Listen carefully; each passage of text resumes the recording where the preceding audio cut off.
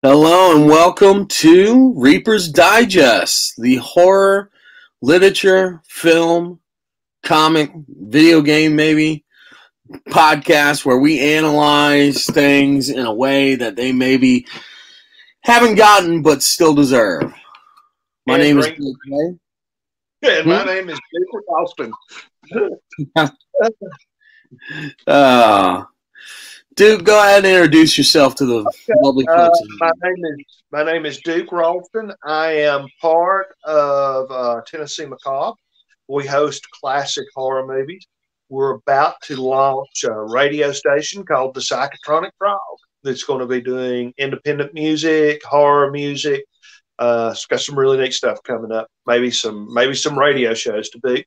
And I also write short stories, horror, fantasy, science fiction, mostly horror and fantasy.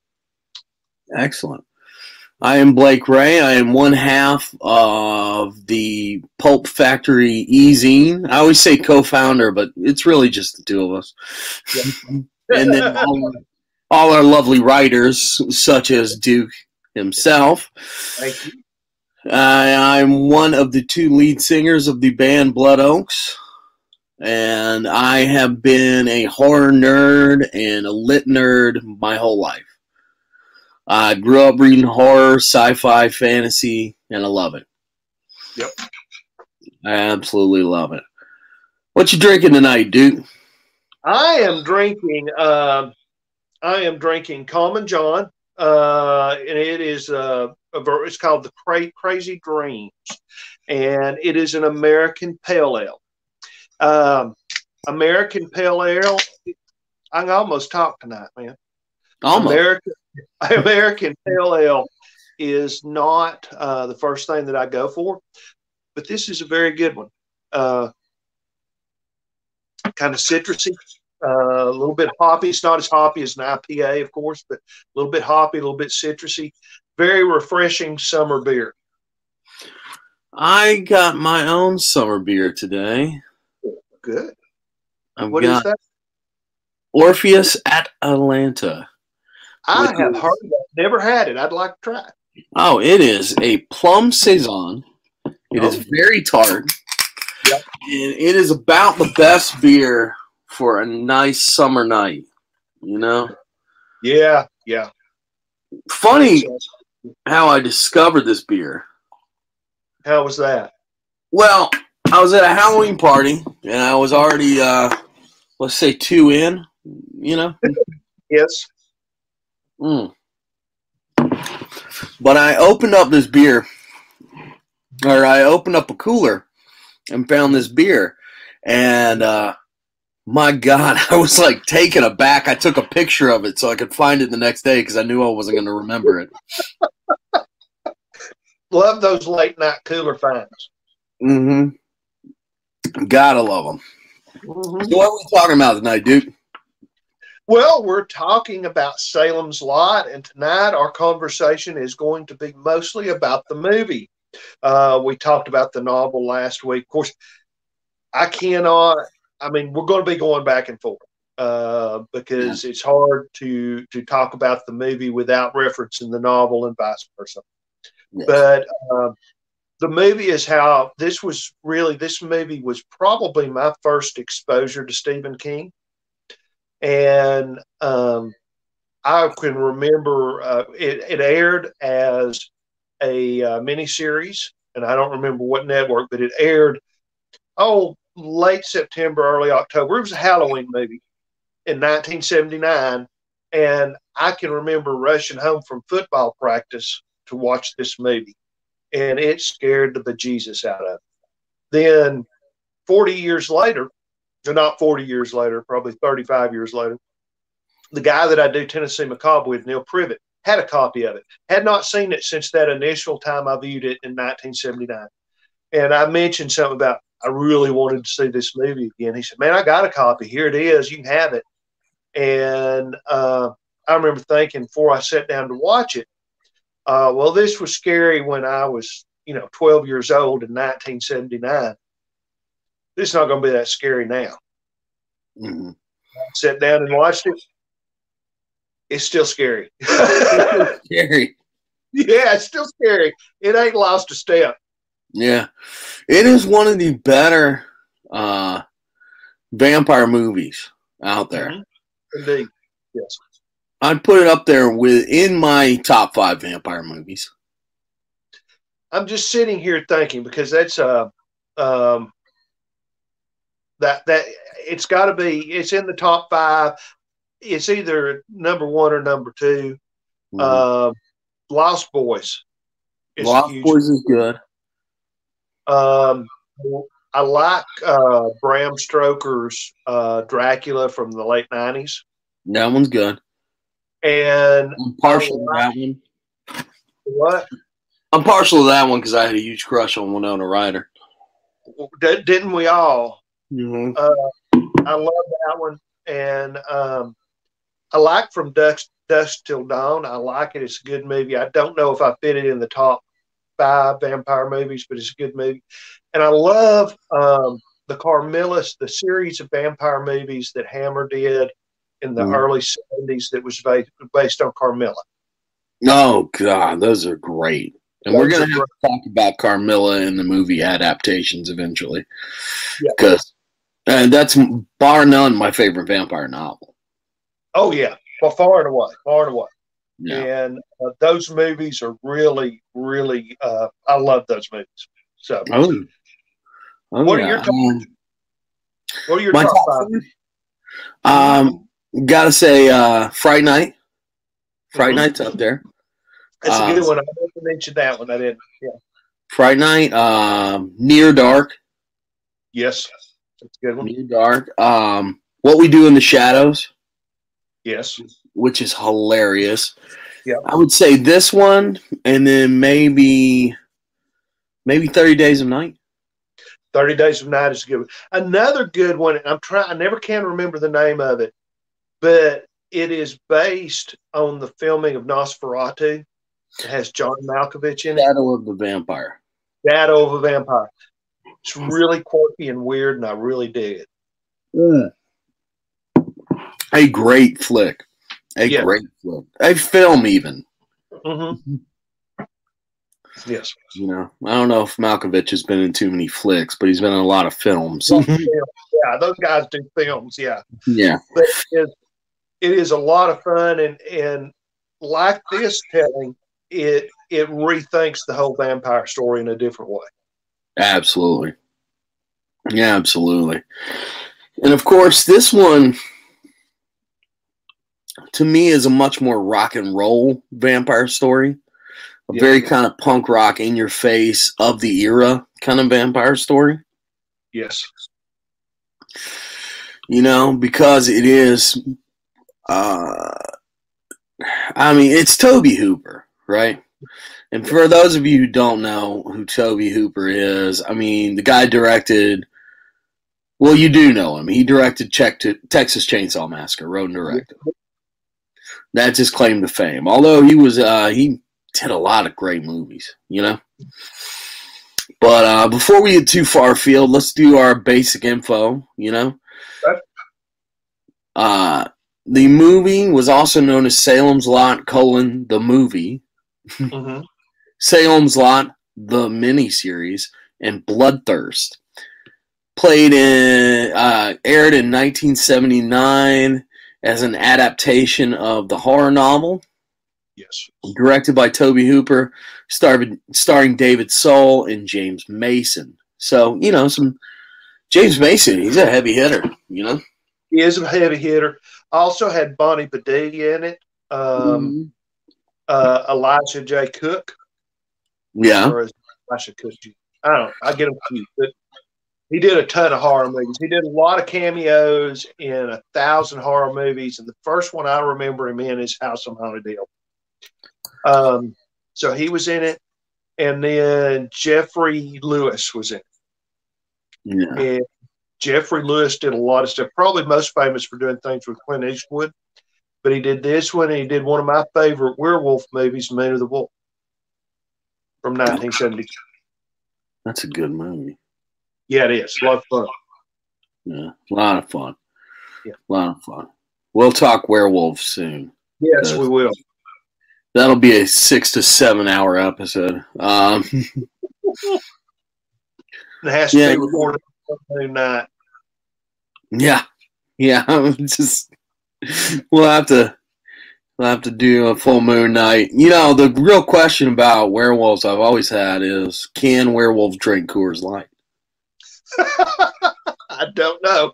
It would be worth finding out. Because they are the silver bullets. Mm-hmm. Yes, indeed.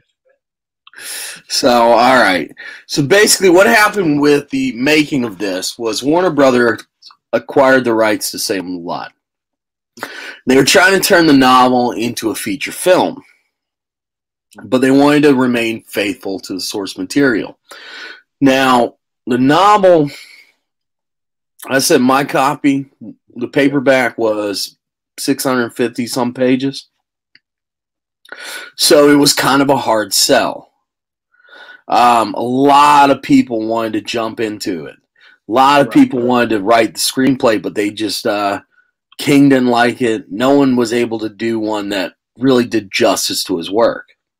Right. So eventually, it was turned over to Warner Brothers Television, and the producer, Richard Kobritz, decided that it would make a better television miniseries. So they had a really great television writer take over, do the script, and then the producer saw Texas Chainsaw Massacre. Mm-hmm. Right. And he was like, that guy. I want that guy to direct it. We all understand that, yes. So they had a budget of $4 million, and photography began in July of 1979. Mm-hmm. They were filming in Northern California, in and around Burbank. There's a lot of liberties taken with the source material. Mm-hmm. Of course, we're going to talk about that. The names just confound me. Yeah. They changed like everybody's name. Yeah. But Stephen King really liked it. It was a great critical success. Mm-hmm. And as of May 2020, it holds an 88% on Rotten Tomatoes. Pretty doggone good. That's really good. Especially when you consider not many made-for-TV movies hold up that well. And when people talk about Salem's Lot, they're usually comparing it to all the movies we picked in our top 5 vampire movies were theatrically released movies. None of them were miniseries or made for TV. They just don't have nearly as much budget, you know? Right. You can't show nearly as much gore, you know? No. The violence, the sexual content has to all be cut. Mm-hmm. It was like making movies for the era with the Hays Code. Yeah. You know? Everything had to be implied. And I think what a lot of people praise about this movie is how atmospheric it is. Mm-hmm. It is very atmospheric. Mm-hmm. And it is, here's the thing. Okay, when I think of atmospheric in a vampire movie, I tend to think Gothic atmosphere. I think I think Transylvania, or Whitby in North England in the Victorian era. Mm-hmm. This is 1979 atmospheric. Mm-hmm. It's like, I grew up in South Pittsburgh. I watched this film in South Pittsburgh, and except for the setting, which is Maine, but looks incredibly like Southern California, this could be my hometown, So it's very, it goes back to that in your face thing. Yeah, it's very in your face. Yeah. It's dialed into your hometown. Mm-hmm. This is not some faraway place. No. I've been to Transylvania. You have? I taught there for a little while. I didn't realize that. That's cool. I taught English in Romania for a little while. You want atmosphere.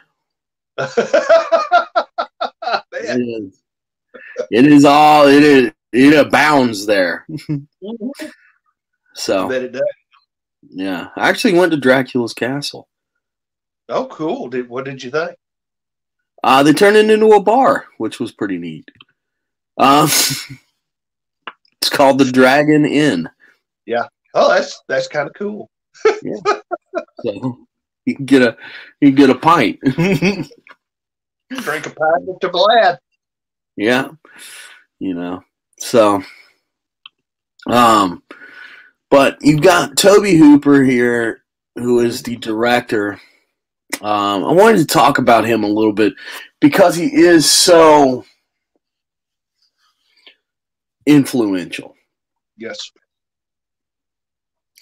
I would say Texas Chainsaw Massacre and Night of the Living Dead changed the way horror was thought about. I would add one more flick in there, without which those other two don't exist.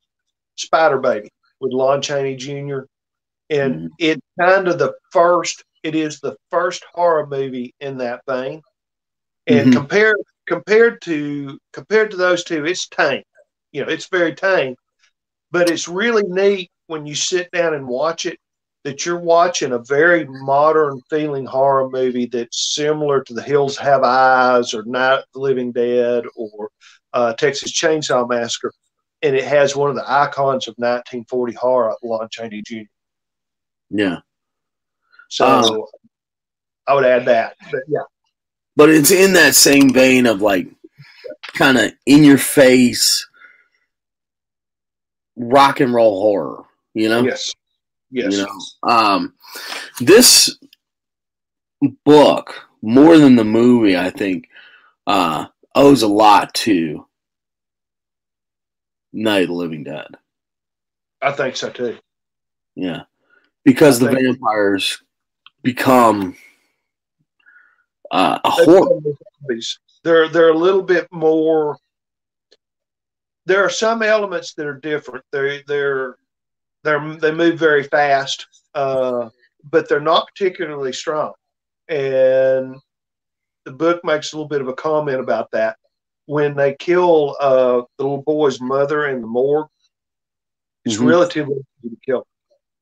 Yeah. And when the victims first start to become vampires, they kind of get off into this dreamland.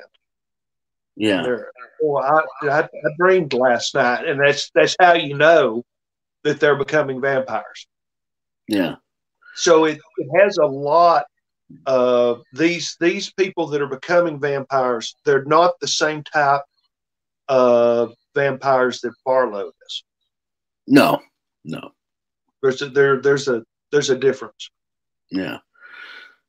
So, but there's yeah, even a line that is, of course, it's omitted from the movie, but it's in the novel where Barlow tells the Ben Mears. He tells Ben Mears that Mark is going to enter his service, and he's going to enter his service castrati. Yikes! Yeah, so it's a very brutal, but that when you hear that, you understand these people are his slaves. Yeah. And then, Castrati has the link to the early Catholic Church. Yes. Yes. So and then Take My Communion. There's a lot of those overtones that I think were cut out of the movie. Absolutely. And let me ask you, do you think that was a good choice or a bad choice? I think that Stephen King's, of all the things that get, okay, if you want to bring a 20-foot Christmas tree into the house, you're going to have to cut some of it off. This is a 700-page novel. You got to cut some stuff if you're going to make it into a movie, whether it's miniseries or theatrical, unless you're Peter Jackson. However, the one thing that they cut out of this movie that, to me, that upset me was the role of the priest and the position of the priest in the church. And I think the story does lose something for that. Because you have a struggling priest who's trying to do the right thing, but the priest is ultimately defeated by the vampire. Because he has that crisis of faith. He has that crisis of faith. Yeah. But he is the one person in the story that represents organized religion. And he is defeated. I think that is, I don't know whether that, I tend to assume that when a writer puts pen to paper, he doesn't do so without thinking through what he's doing. So my thought is that is a statement that Stephen King was making about the church. And that is also my thinking as to why they cut it out. I think so. I think it was definitely a slight at the idea of organized religion. Not necessarily people of faith. No. But organized religion. Distinction made in this work. Yeah. Between the organized religion and the priest who wants to be a hero, a big time hero. And Mark, who is able to drive back the vampire with just a plastic cross. Exactly. And if you want to cross novels for comparisons, you look at I can't think of her name, but the grandmother figure in the Stand. Oh yes. So Mother Abigail. So this is, and she is, of course, she is not organized religion, but this guy is. And, the 70s were not, it's hard for people that don't remember the 70s. It's even hard for me looking back on the 70s. Organized religion was not particularly popular in 1979. And, it would be very difficult to make that statement today and have it stand. But back then, it did. Well, make it into the movie.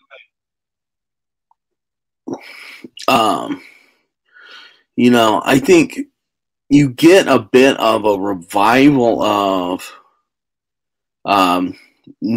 spoilers. We're going to be talking about Amityville Horror here in a few weeks. But The Exorcist and properties like that really boosted the popular opinion of the church. Yes. Because all of a sudden the devil wasn't just a concept. Right. Right. And you have a priest who is, and the priest becomes kind of a supernatural superhero. He becomes a shaman in many sense, in a modern sense. And ironically, that's what Straker refers to the priest as in the movie. Yeah. And I believe in the book as well. Barlow in the book. Barlow in the book, okay. But they refer to the priest as a shaman. And you kind of get this idea from The Exorcist that is a much more shamanic thing than the real Catholic Church is overtly comfortable with. Yes, exorcisms happen, but the Catholicism is not terribly comfortable with it. And you kind of get that feel. There's several horror movies where the priest comes in and saves the day. This is different. Absolutely. It's very different. It adds to that in your face kind of thing. Mm-hmm. So, what do you think about the character of Barlow in the film? Okay. I have mixed feelings. On the one hand, that is the scariest vampire. Max Schreck in Nosferatu was the scariest vampire ever. This vampire, Barlow, is clearly a modern take on Max Schreck's Count Orlok. Mm-hmm. And in that way, he is the scariest vampire ever. But here's my problem in the movie. In the movie, he never talks. No, not one word. Straker does all the talking. And you kind of lose something. He becomes more animalistic. Yeah. He just kills. And you're not involved in his thought process. I think the vampire as he's written in Stephen King's novel is much scarier because he talks. And when you watch the movie, Straker is almost the main nemesis in the movie. Mm-hmm. So it's almost much. Yeah. In the novel, it's quite the opposite because Straker disappoints Barlow and Barlow eviscerates him. Yeah, quite literally. Quite literally. Yeah. So it is, in one aspect, the vampire Barlow is very scary in the movie. In another aspect, he's underplayed. They could have done more with it. I don't know why they didn't. So there's a practical moment, right? I'm looking at that mouth appliance. Yeah, I'm wondering if the actor could talk. Yeah, you may be right. Maybe absolutely right. But Toby Hooper's no slouch, so I'm sure he could have come back and said, "No, you make him one where he can talk." You know? Yeah, exactly. So I'm wondering if the idea, because you got to look at Toby Hooper and think about Texas Chainsaw Massacre, Texas Chainsaw Massacre 2, which is one of my top 5 films of all time. He's very much about the force of nature killer. Yeah. And in this, you have taken Barlow from, like the I'm trying to think of a good.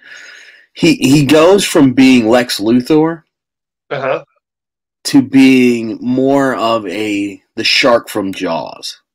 Yes, exactly. He goes from being, the calculated, leaving notes, blah blah blah, to being completely animal. Yeah. My question is, am I scared of an animal? Mm-hmm. I mean, practically, yes. Mm-hmm. I don't want to be in a tiger cage. Right. But I'm not scared that the tiger is plotting against me. Exactly. However, I will say this. Barlow and Straker in the movie become much more of a team. Mm-hmm. Straker being the brains and the voice of evil, and Barlow being the actual animal. Yeah. So it's almost a tag team type thing. Or in a weird way, isn't Barlow almost like a weapon? Yeah. Exactly. Barlow is almost a weapon.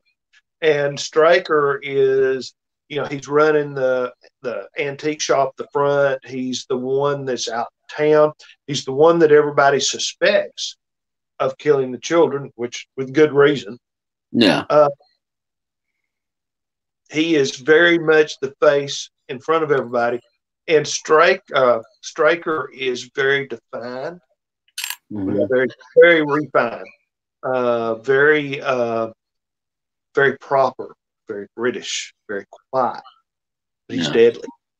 And that end scene, the end scene where Straker is coming down the staircase, Ben Meeks unloads that pistol in him and he keeps coming. That to me is a more threatening scene. It's almost anticlimactic when they stake Barlow.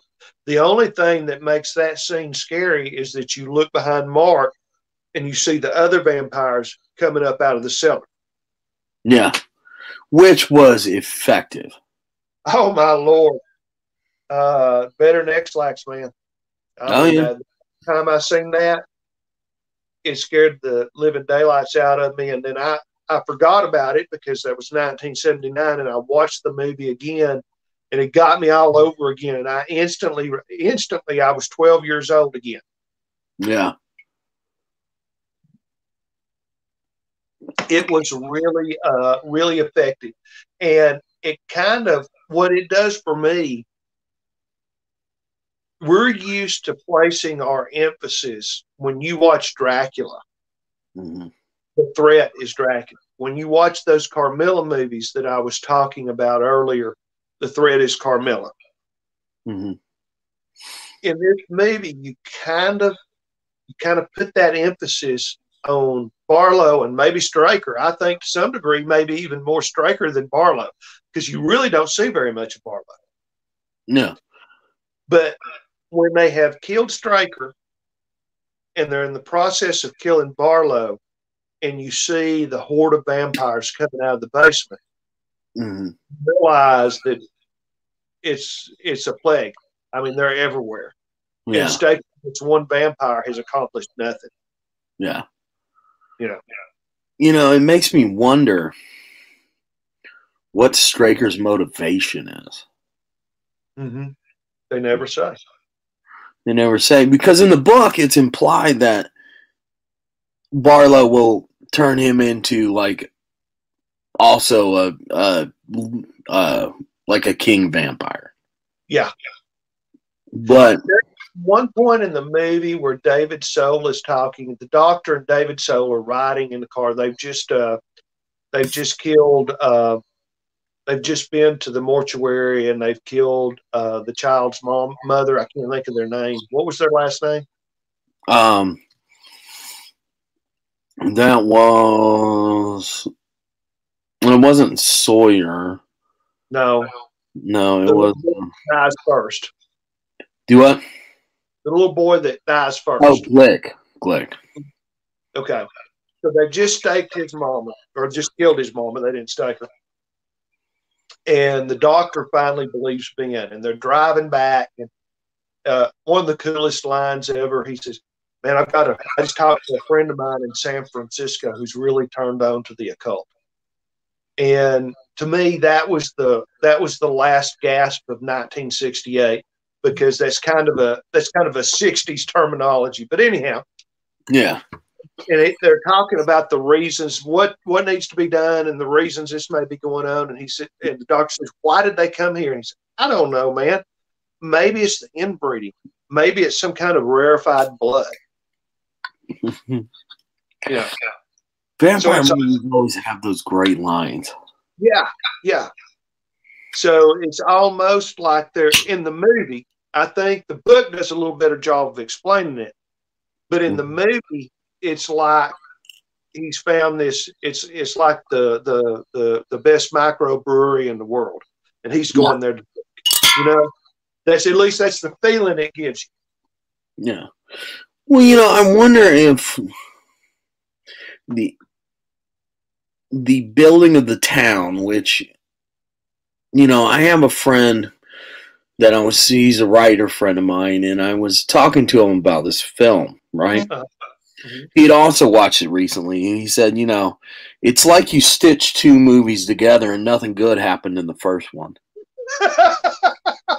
I love that. So, because it is building the town and building that atmosphere. Yeah. And the town, even in the movie, and they cut out a lot. They cut out a lot of the seediness. You get a feel for Crockett. Mm-hmm. But Crockett is almost more of a pathetic character than he is in the book, because in the book, Crockett is milking a lot of money out of the system. But you get the feel that he's a shyster, Mm-hmm. And of course, Boom Boom Bonnie and Crockett are having an affair, and they in the movie, and they make that central. But you don't get as much of the sin as you do in the book, but you get some feel for it. And you know that the town's kind of seedy in a small town way. I wonder if they could have built more on that. There was recently a remake. Yes. Yeah, have you seen it? I have. Any good? It's not very good. No. I was afraid of that.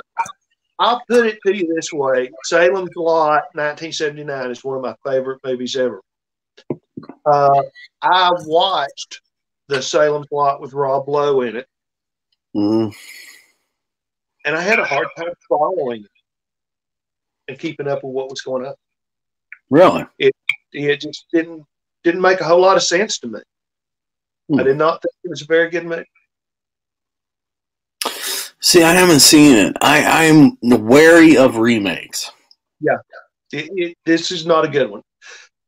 I actually tried to find it somewhere to watch it before we did this, because I thought, it's a remake. I know it sucks, I think, but it's worth rewatching. Maybe it caught me on a bad day or something. Yeah. And I couldn't find a copy of it to watch that was available anywhere. Really? Which tells you something. Yeah. I mean, if you can't even get it on Prime, it's bad. Yeah. So, I mean, I think the vampire genre, and let's, open up a little bit. I think the vampire genre film has a lot to say, because the vampire is a very human monster. Yes. And this is a different take on it. That idea of them or Barlow as this completely alien thing. Mm-hmm. And I'm not sure what that means to me, or what that means to the general culture. I think it adds a lot to the discussion, though. I do too, because here is the classic vampire story. The vampire, and I believe horror, true horror, has a lot to say about society. It has more to say about society than a lot of your classic novels, because horror speaks to the subconscious. And the Dracula style vampire movie is about sexual predators. Dracula is a sexual predator. Carmilla is a sexual predator. Mm-hmm. What we have here, but those are always isolated sexual predators. When you look at the book, Stephen King spends a lot of the first 300 or 400 pages exposing the sexual peccadillos, or the peccadillos of most of the people in the town, and most of those peccadillos are sexual. Mm-hmm. So where Barlow comes and turns the town full of sexual predators into actual sexual predators. Mm. That's interesting. Because I would say that, the two sides of the coin are the vampire and the werewolf, right? Mm-hmm. Mm-hmm. You know, sex and violence. Yes. You know, because the werewolf is not a sexy monster. No. Not unless you're watching The Howling. Well, yeah. Yeah. There's a lot of weird sex in that movie. Yes, I love it. It's strange. Mm-hmm. It's definitely its own creature, but so sex and violence, werewolves and vampires, but the creation of this force of nature vampire sort of implies a rolling together of the two. Yes. You know, but we could also see it as Barlow being the ugly side of humanity and Straker being the front that we put forward. Absolutely. You know, it reminds me of Freud's essay on the uncanny. Mm-hmm. And the idea of the doppelganger. Yes. You know, we literally put Jekyll Hyde. Yeah, Jekyll Hyde. Yes. Good and evil, the person we put forth. This has been a central concern of horror for a very long time. Absolutely.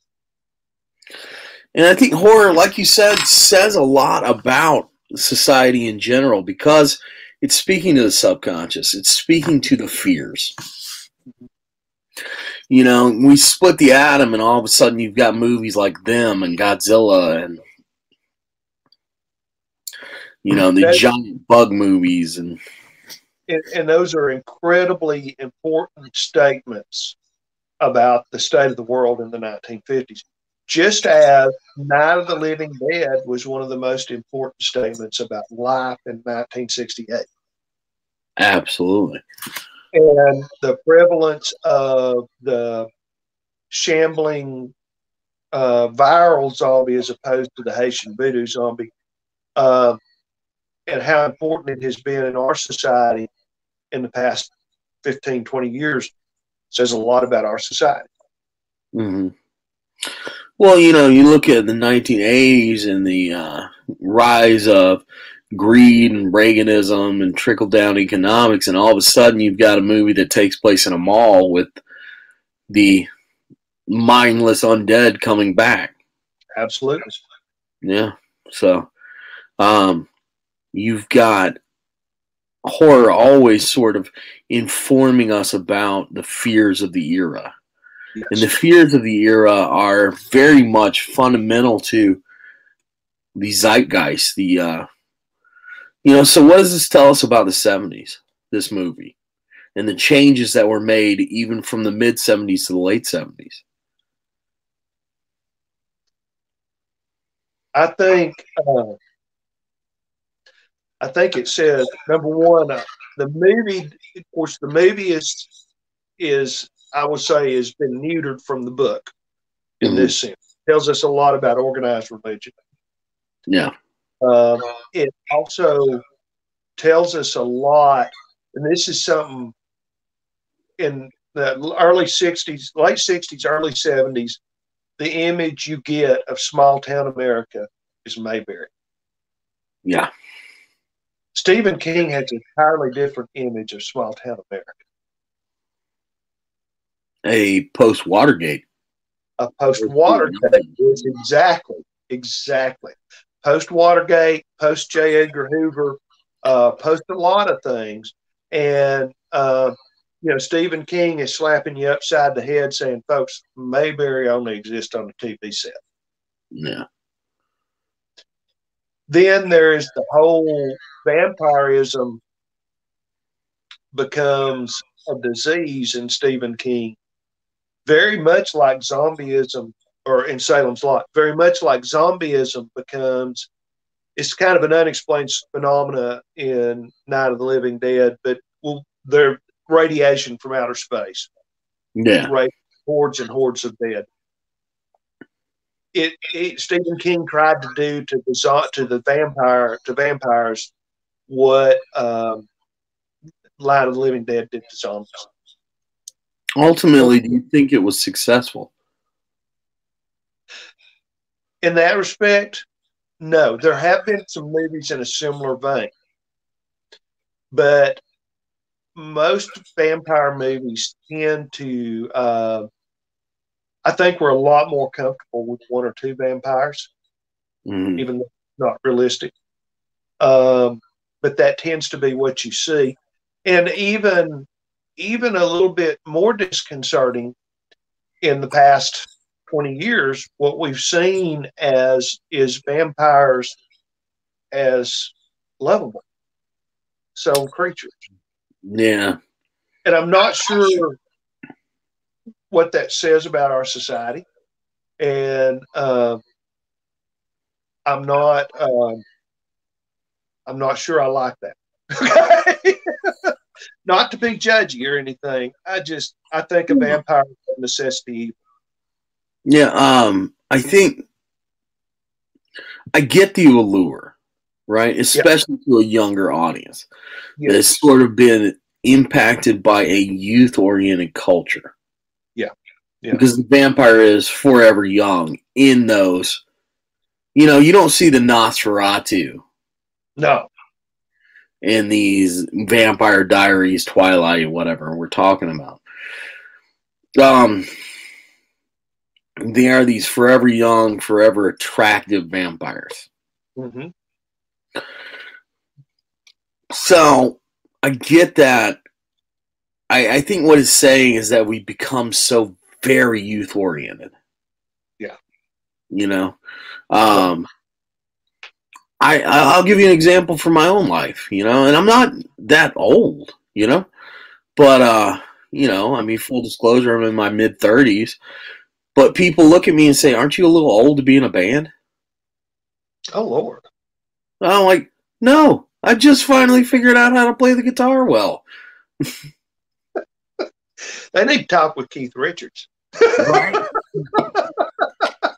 Somebody needs to. But you know, that whole idea of "aren't you a little old to be in a band?" I'm like, you know, I'm in my mid-30s. I'm still hanging out. But you know, because I have had haven't had exactly the same experience, but I've had some negative experiences that come off of Tennessee Macabre and what I do. And I think that goes back to the whole zombie thing that you see and why the zombie is prevalent in modern culture. Because by doing these things, we're not zombies. We're not, you know, going to the cubicle world 8 hours a day and coming home watching it. Yeah. And I think the reason that you have movies or shows like The Living Dead, is it The Living Dead? What's the show that's filmed in Atlanta? Oh, The Walking Dead. Walking Dead. Yeah. It's Yeah. Great. Yeah. But you have this zombie culture that is so popular right now because you have kind of a normative culture. And we're defining normal as everything under the bell curve. And if you're outside the bell curve, you're abnormal. And that creates, you know, those folks under the bell curve feel like zombies. Yeah. And the zombie culture is kind of an expression of that, I think. I think you also have to sort of look at who these properties are aimed at, right? Yeah. Yeah. You know, who's Stephen King's audience? I mean, I'm asking a legitimate question. This is not one of my famous rhetoricals. Yeah. I'm going to say when he wrote Salem's Lot, when he wrote Carrie, he was writing for folks that had gone through college, high school and college in the 60s, maybe late 50s. Yeah. Had been through the Vietnam era. Mm-hmm. Maybe as soldiers, but more than likely as war protesters. Yeah. So he's actually writing for the hippie generation. Yeah. So he's writing for the hippies and the lost hippies and kind of the rockers, and who had, by the point that Stephen King is writing and publishing books, most of those folks have stopped being hippies and have gone out and gotten a straight job. Yeah. Ew. Yeah. So, and I think that's an important distinction. So these are old hippies that are trying to get along in life, and that's who he's writing. So, if we're looking at this as writing to them, then what scares them is the idea of assimilation. Yes. And the fear that maybe they've already done it. Yep. Absolutely. So. And you throw in the possibility of Stephen King is fascinated. One of the things you see that he's fascinated with is plagues. Oh, yeah. And vampirism here is a plague. It works more like a plague than it does vampirism in a traditional vampire movie. Yeah. And, of course, it has nothing to do with the government. But there's always, in the counterculture, there's always this idea of a plague that's started by the government. And I think that's a fear here that we see more fully expressed in The Stand. Yeah, absolutely. And I mean, not without precedent, Right.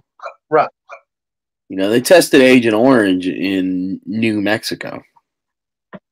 Absolutely. Yeah. So, when you say, a lot of people in my generation, a lot of, I guess, squares is what I sort of think of them as. They always say, well, the government wouldn't do that. I'm like, you've never read it. Shortest book in history, things the government would not do. Yeah. So, I don't know. I think in the end, this is a very effective movie. Yes. I think that Tobe Hooper really takes a step outside his wheelhouse. Yes. Because, I mean, you look at his other movies, Eaten Alive, Texas Chainsaw Massacre, The Toolbox Murders, those kind of movies. This is a different animal. It is a different animal. But I think Tobe Hooper makes it a different animal from any of the movies we mentioned, other movies we mentioned in our top 5. Absolutely. You'll notice any other popular vampire movie. This is different. Oh, yeah. It's much more in your face. Mm-hmm. And it seems weird to say in your face, but when you see that vampire eating children, yeah, getting one over on the hero, that moment that, a lot has been said about that scene where the little boy is floating outside of Danny Glick's room, right? Right.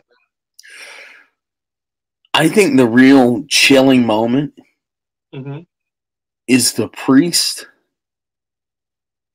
facing down Straker, not Barlow, Straker. Yes. And Straker saying, "Throw away your cross, shaman." Yeah. That's a moment. That's a serious moment. Yeah. Because you get the priest is reduced. That line reduces the priest to something, a level that he doesn't commonly see in our society. Mm-hmm. Also is kind of the second in the team dealing with the priest. Yeah. And he challenges him, if he has faith, to throw down the cross.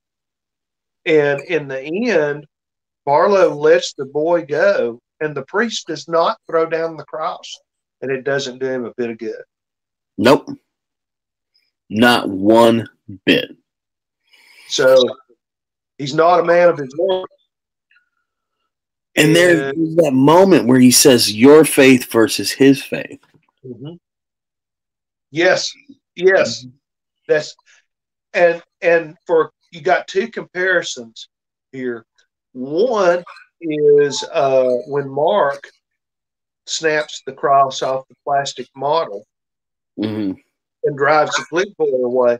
But also when Ben Mears is taping together tongue depressors and blessing them himself in the morgue, and he's holding that tongue depressor cross up, shaking. Excuse me.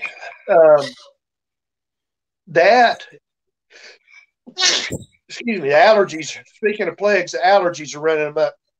Yeah. But that is a moment, those two moments, Ben Mears and Mark show more faith than the priest. And Ben Mears is more powerful as a shaman because he actually blesses that cross himself. Yeah. And that's a role that's normally reserved for priesthood. Oh, yeah. An intermediary between man and God, right? And the writer throws that away. Absolutely. Which I think is interesting. Uh-huh. It definitely comes from that post Watergate, post faith in order. Yeah. Organized institutions. Yeah. Yeah. He does it himself. Yeah, absolutely. DIY. It's the only way. It's the only way. He's the minor threat of the Discord records of priests. There is a real striking scene, and I just happened to think about this, where Susan and Ben are talking with the priest. Mm-hmm. And the priest is talking about the church's modern view of the devil. Mm-hmm. It's just a real brief scene. But the priest basically is saying that he doesn't believe in the devil. Yeah. You know. Until he faces him. Yeah. Yeah, exactly. Yeah. So. Well, Duke, it's been about an hour, brother. It has. The time flies quickly, doesn't it?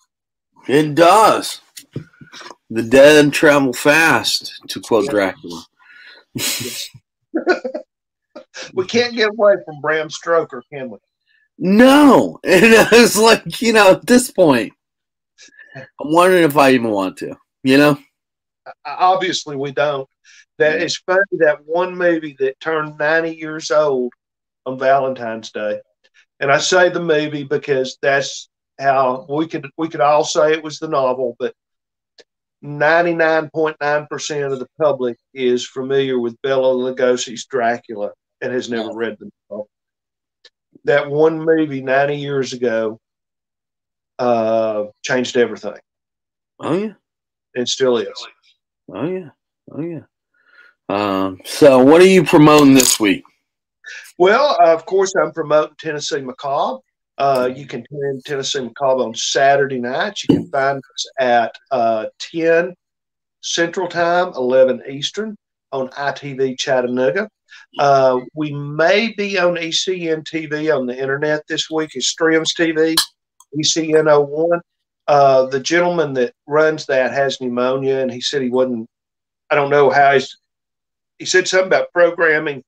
So I don't know whether it's going to run or not. So we're just going to promote ITV Chattanooga, and then 11 o'clock Eastern, 11 o'clock Central, midnight Eastern will be on Other Worlds TV. Awesome. So you can find us in either place or both places. Other Worlds TV, I'm trying to remember I don't remember what we're running right now. It's going to be great. Just tune in and watch us. Awesome. And then I hope to have the Psychotronic Frog up and running sometime in the next week. So look for that. Excellent. Well, I'm always promoting Pulp Factory Easy. Yes, indeed.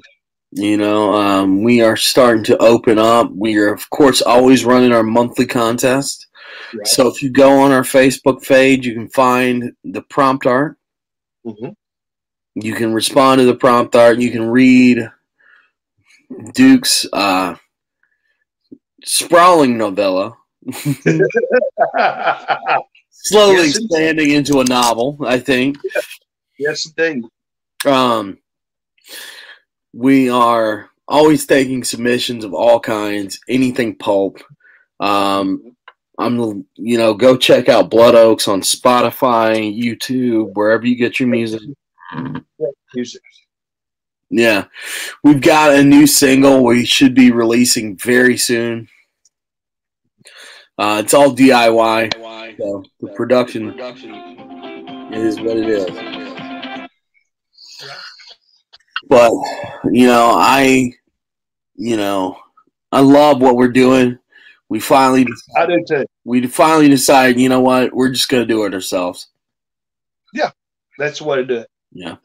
So, I've been looking for music for this radio station. That's the kind of music I've been looking for. Of course, I'm familiar with Blood Oaks. Tennessee Macabre. Blood Oaks has been letting Tennessee Macabre use their music. And people have started sending me music for Tennessee Macabre saying, hey, you want to use this? There's some great, great independent artists out there. Oh, yeah. One of the things that, when my daddy died, he was a year younger than I am. Mm-hmm. And most of his life, he couldn't turn on the radio and listen to the music he grew up with when he was in school. And, he liked 50s rock and roll. That's what he grew up with. But by the time he was in his 40s, there were no stations that really played 50s rock and roll. Mm-hmm. Well, I'm older than he ever lived to be. And I can walk out of this house, get in my car, turn on the same radio station that I listened to in 1983, and the same music's playing on. Mm-hmm. And that's kind of a problem. I like the independent music that I'm finding and some of the stuff that's out there. Mm-hmm. This is not on most radio stations, Yeah. And I want to give it a home. There's great music, great art happening. You're just not seeing it. Yeah, exactly. But the internet and DIY is the great democratizer. Absolutely. Absolutely. So great stuff happening. Excellent. Well, we'll be back in 2 weeks. Mm-hmm. What are we talking about in 2 weeks, Duke? We're going to be talking about a wonderful little movie called The Haunted Hotel. This was a movie that's based, and I'm trying to think of the name of the hotel. This is about an actual hotel in Ipswich, England. And the hotel is famous because Charles Dickinson mentioned it in one of his works. Mm-hmm. And what these folks did is film Sussex, and they did a set of 8 ghost stories based on this hotel. And the first one features Dickens. Okay.